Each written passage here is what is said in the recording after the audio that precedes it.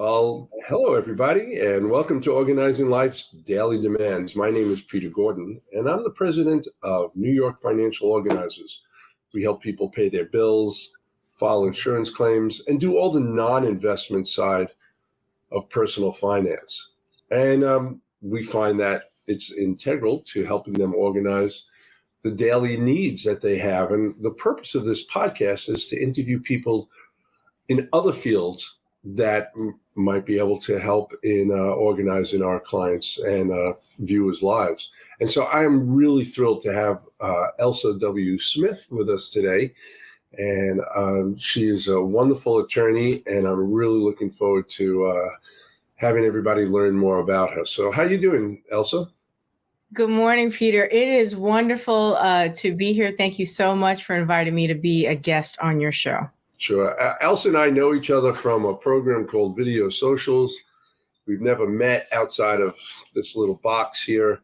And but for how long has it been? 3.5 years? It's almost, I think, almost at least three. Yeah, it was before years. The pandemic. And yeah, for sure. It's a great program, and we've learned a lot about each other's business, and we actually have a lot of synergy between us. The difference is, though, I'm in New York, Elsa's in Maryland, so we occasionally refer business, but mainly we learn from one another, and that's the purpose of this this podcast. Is I believe that Elsa is. There are a lot of people who do what Elsa does, but Elsa is unique in so many different ways, and I'm really looking forward to her sharing her message. So, give us a little bit of background about how you got to where you are now. Okay. I won't give you like the full, Encyclopedia Britannica, and I'm dating myself by even mentioning that. That's true. Young people today might not even know. Wikipedia version. Absolutely. Well, I've been practicing law for over 20 years, and I'm originally, I was born in San Juan, Puerto Rico. I was raised in South Florida, went to business school and law school at the University of Miami, go Canes. Did a number of different things, primarily focused on criminal defense and criminal appeals, believe it or not, before I got into estate planning. I also did some med mal defense. So my journey wasn't a straight path into estate planning. It was more of a path of discovery and figuring out what was a good fit for who I am. So fast forward, I relocated to the Maryland, DC area a little over 15 years ago when I got engaged and subsequently got married. And worked for, very top law firms in DC doing e-discovery and contract work. Did that for a while, made a lot of great money, but there was still something in me that was wanting to start my own practice again, because I had a practice in Florida. So in Q4 of 2012, I believe I launched my practice. And initially it was, just focusing on what I knew, which was criminal defense. And that was fine for a while. And just so your listeners and your audience knows that I am of Afro-Cuban descent and I am a native Spanish speaker. And that skill, that Spanish speaking skill, worked to my benefit in the work that I was doing, in the criminal defense work I was doing. I was handling a lot of matters and representing individuals who didn't speak English or didn't have English as their first language, right? The problem, not with that skill, but the reason that precipitated my shift into estate planning was a lot of the matters that I was handling were causing a lot of stress, and you start to take stuff home with you. The matters, the charges, the allegations were more serious. Some were publicized. And you take that stuff home, and then you start to, sit back and reflect, well, where do you want to be in 5 years, in 10 years? So that really precipitated a change for me to think about how I could give back, because throughout my life, throughout my legal career, I've always led with a heart of service, wanting to be of service to the greater community. So in talking to my colleagues, fast forward again, I came, into this estate planning area, and like all good attorneys do who want to learn more, we took CLEs, continuing legal education classes, and I did a deep dive.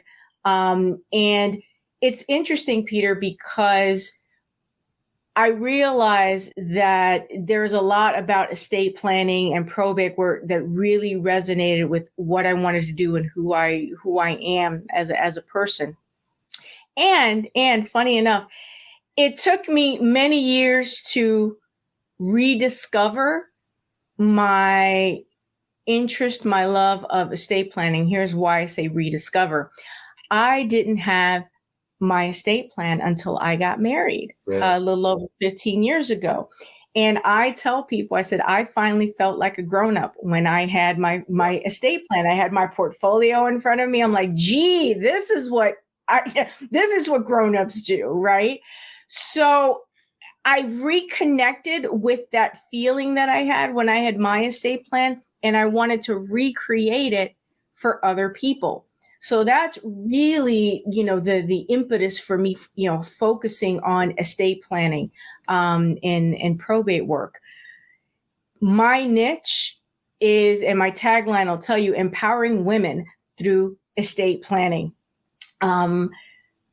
Why women? And I know we're going to talk about that, in a little bit, but we women have been vastly underserved. I think that women, not only in the workplace, but as we are accumulating assets, we are accumulating wealth. We are heads of homes. We are wearing all these hats, but we don't have safety nets. We're not creating safety nets to protect us. We do a good job in protecting everybody else, but what are we doing to protect ourselves as women? That's the natural instinct of females. Absolutely. So we have a boutique firm. It's the law offices of Elsa W. Smith. We are based in Annapolis, Maryland, but we also serve the District of Columbia. We serve people from all over Maryland. And we often get referrals from professionals like yourself, Peter, from other states who have folks that are either relocated. Sometimes they have family in this area, in the Maryland, DC area, and they're looking for estate counsel to assist. So the bulk of my practice, thankfully, comes from referrals. Right. Yeah. And yours and mine both. This is really interesting because I didn't know about your criminal background, your criminal law background. And because you're such a natural, caring person from when I listened to you. So that's really interesting. Why do you think it's important for women, especially, to create estate plans? Oh, geez, there's so many reasons. But for one thing, and the stats bear this out, the World Health Organization, I believe, has women outliving men on average by 5 years.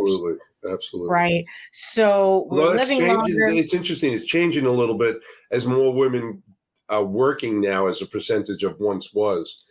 Because it adds stress to their lives. It's kind of interesting. But I know. It's like we move forward, but yet there's all the things that come with it. So there's longevity. The other thing is, women are more likely to experience changes in their marital status. What am I talking about? Primarily divorce and widowhood. Because if we're outliving men, so those are significant life events that can impact a woman's financial stability. And an estate plan helps to really create a blueprint to how are we going to protect the assets that you have. If not all estate plans create like tax shelters, and that's kind of like a subset of what estate planning can do. But it's a blueprint. How are we going to protect assets that you have? And with working with other professionals, financial professionals, among others, we collectively help you envision what your future is going to look like, what your legacy is going to look like, right? So it's really a collaborative team approach.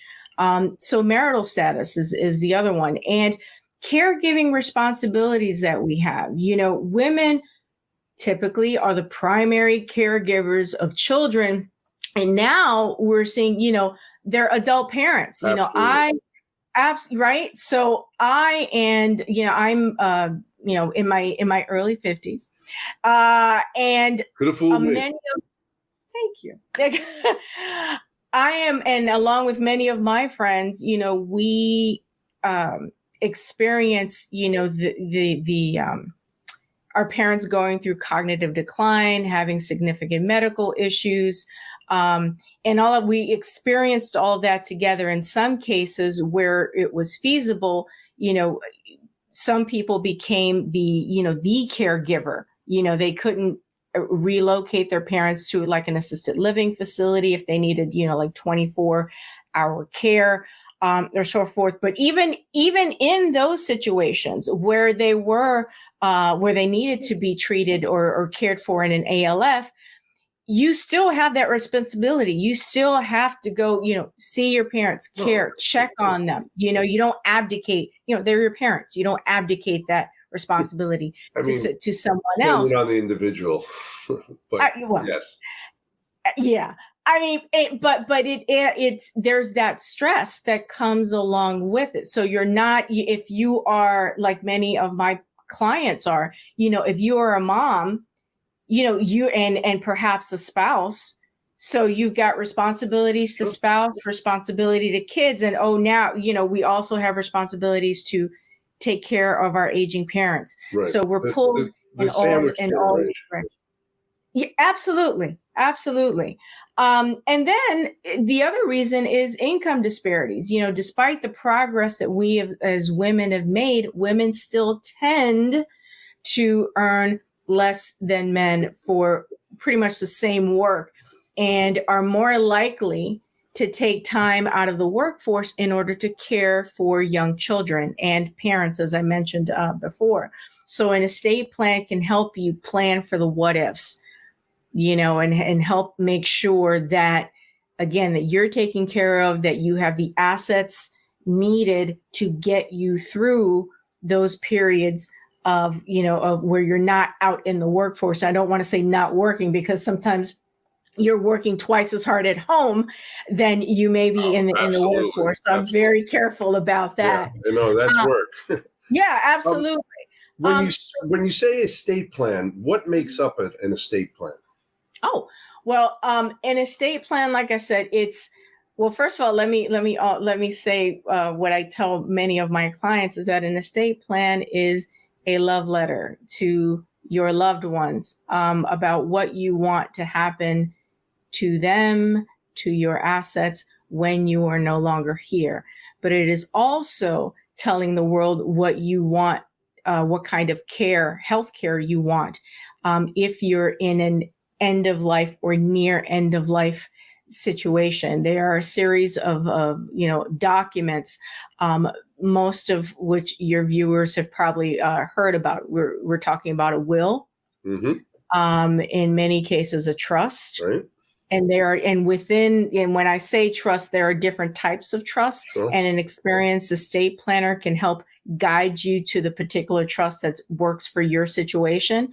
We're also talking about medical directives in the state of Maryland. They're called advanced directive. In other states, they may be called healthcare powers of attorney, right? Or healthcare proxy, right? So that document is the one that's going to appoint someone that you choose, a trusted individual, to speak for you when you cannot speak for yourself, when you're in a critical care situation, and it's going to identify the levels of care that you want or don't want, depending on, particular factors or situations. And then we have a power of attorney, a financial power of attorney, which is my favorite document. Yeah, I know. Yeah, and a power of attorney. And let me make this clear to your viewers and listeners. A power of attorney is only good while you are alive. I can't tell you how many people call my office after a loved one dies and say, "Oh, and I have the power of attorney." I'm like, okay, that's great, but it's not going to help you right now. Now we're having another conversation if your loved one has passed away. So a power of attorney, a financial power of attorney, allows you to appoint a person, again, trusted, underline, bold, trusted person, also known as a fiduciary, to step in your shoes and conduct business as if they were you, but legally. Right, you are entrusting this person, or you can have co-powers of attorney. I don't really recommend that, but you can have a power of attorney, but you can also have a successor. You can have an alternate in case the primary refuses or is unable to serve. So that power of attorney can pay bills for you. They, pay your mortgage. They can institute, they can start a claim.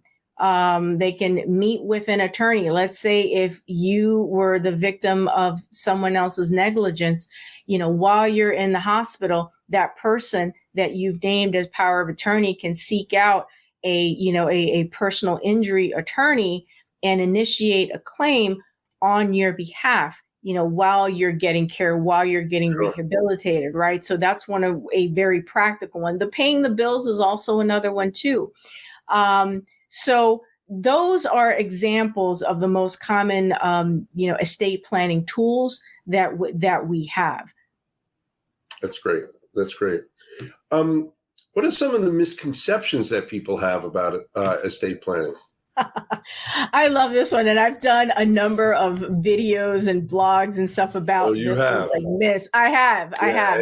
And I highly recommend your videos to everyone who's watching. There'll be a link in the description. But Elsa does a great job at breaking down complicated topics into very understandable subjects. Thank you so much, Peter. Yes, I have an entire library of videos on YouTube at Elsa W. Smith Law. But let me get to your question on some of the myths. One, it's one that, funny enough, people try to somehow get around estate planning. They try to say, well, I can do this and I don't really need an estate plan. For example, I can give my daughter access to my bank account, and she'll only use the money to pay for my expenses. Okay, let me tell you something. When you add anyone as a signer, not a beneficiary, when you add anyone as a signer on your bank account, you are giving them the power to wipe you out. And I know, and I want your viewers to hear me. I know that you're probably thinking that it's convenient. My daughter or my son, they're good kids. They wouldn't do that. But let's say if your daughter or son's kind of running into a tight financial situation, right? And they go, well, and if you've got 25 grand sitting in a checking account and they're in a bit of a bind. And what if they say to themselves, they convince themselves that this is okay. Well, I'll just take $5,000 to cover my expenses this month, but I'll pay it back. That's not what you intended. That money was meant for your expenses, whether they be end of life expenses or, during your life, medical expenses, whatever the case may be.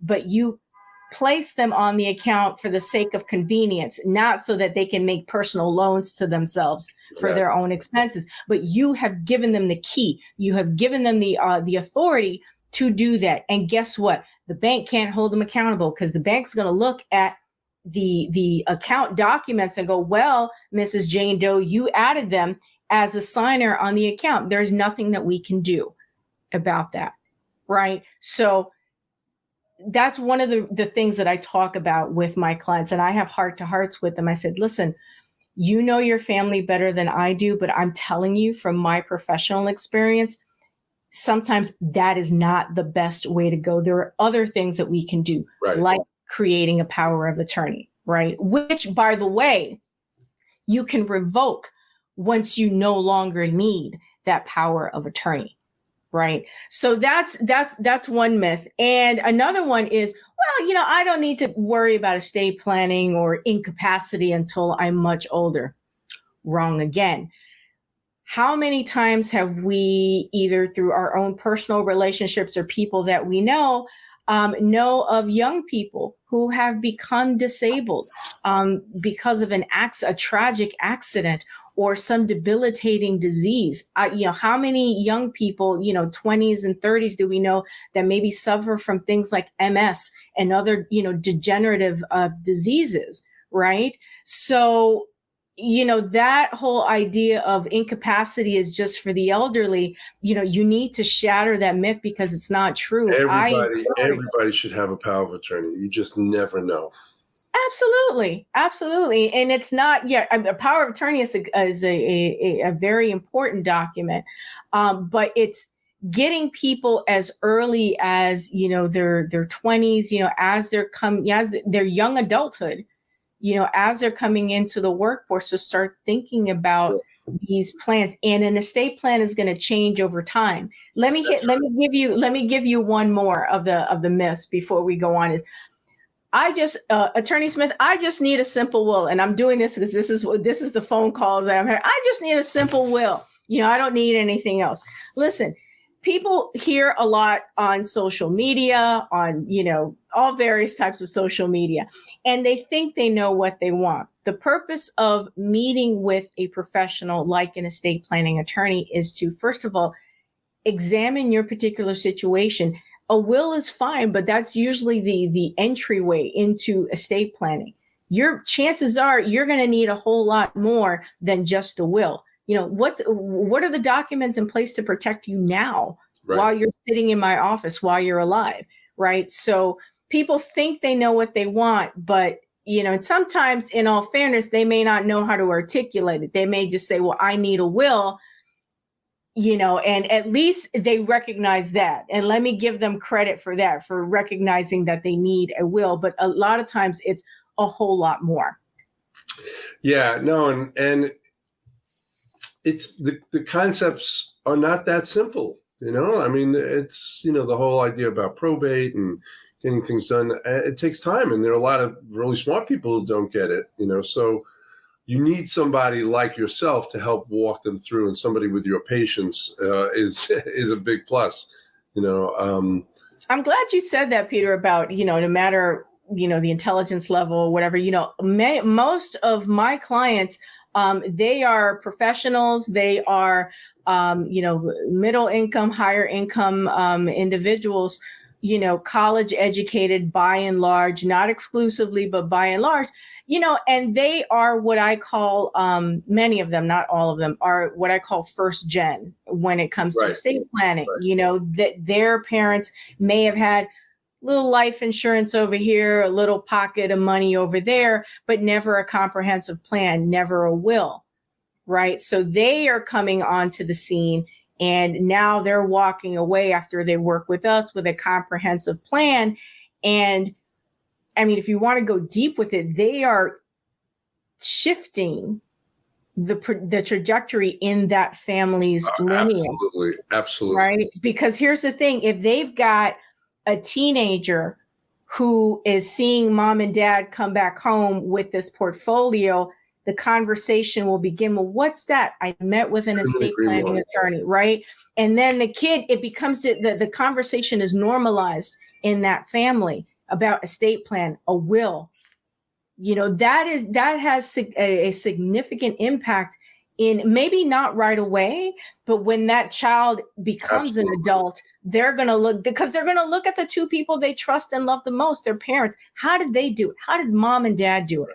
And also, if the parents are doing it for themselves, most likely they're communicating that with their children, and which is very important, which doesn't always happen. In the case of my children, my son is my partner, and he's had an estate plan since he was 28 years old, and he's so proud of it, and he's always pushing it on his friends. and talking to them about the need to have an estate plan for people in their 20s who are just starting out, which is really true. And I mean, he's fortunate in that he has that education. Absolutely. Good for him. Good for him for being an advocate of that. Because a lot of times young people, you're concerned, particularly if you're, type A, you're go, you've maybe, gone to college or you're in the military or whatever, and you're making money and you're not thinking about estate plan. You're probably thinking about maybe, putting down payment on a new house, maybe thinking about starting a family, all those other things. But estate planning is usually not on the top of the list. No, it's like insurance, it's like people don't want to deal with their life insurance because it talks about death, as well as estate plan, but it's so critical. It's really important, and luckily there are professionals like you out there to help people. So thank you so much. I mean, this was a great interview and wonderful information. And as I mentioned, Elsa's information will be at the end of the video, as well as on the podcast. And what's the best way for people to reach you, Elsa? Before I do that, I did want to mention a self-plug. I do have I host my own podcast. It's called Wills, Women, and Wealth Podcast. It's on Apple, Spotify, and that'll be in the show notes as well. But we talk to professionals like Peter. I've had Peter on the podcast as well. We talk to professionals like him, and my joy is bringing them to my audience because I truly believe in a holistic approach when it comes to estate plan. You need a team of people who know more than you, quite frankly. The reason, I, as a business owner, as well as an attorney, I have several people on my team, bookkeepers, CPAs, et cetera, because I just want to work in my zone of genius, which is estate planning and probate. And I hire people to do the rest. Zone of genius. Yeah. I've never heard that before. I love that. And and people should do the same. Peter, they hire you. I want to do I want to do what I do best. I stay in my lane. Absolutely. And people hire, someone like you to take, to organize life's daily demands. I mean, your tagline says it all, right? So it's so critical to really surround yourself with professional people like yourself who really have a heart to serve. And that's really important to me. Yeah, so. No, and I couldn't. It really does take a team of people, and no matter how smart you are, you can only do so much, and you have to reach out to other experts and to manage things in your life. And I appreciate that. And I agree. Your podcast is wonderful because you bring to it yourself and your attitude, and the guests have the same information. So it's wonderful.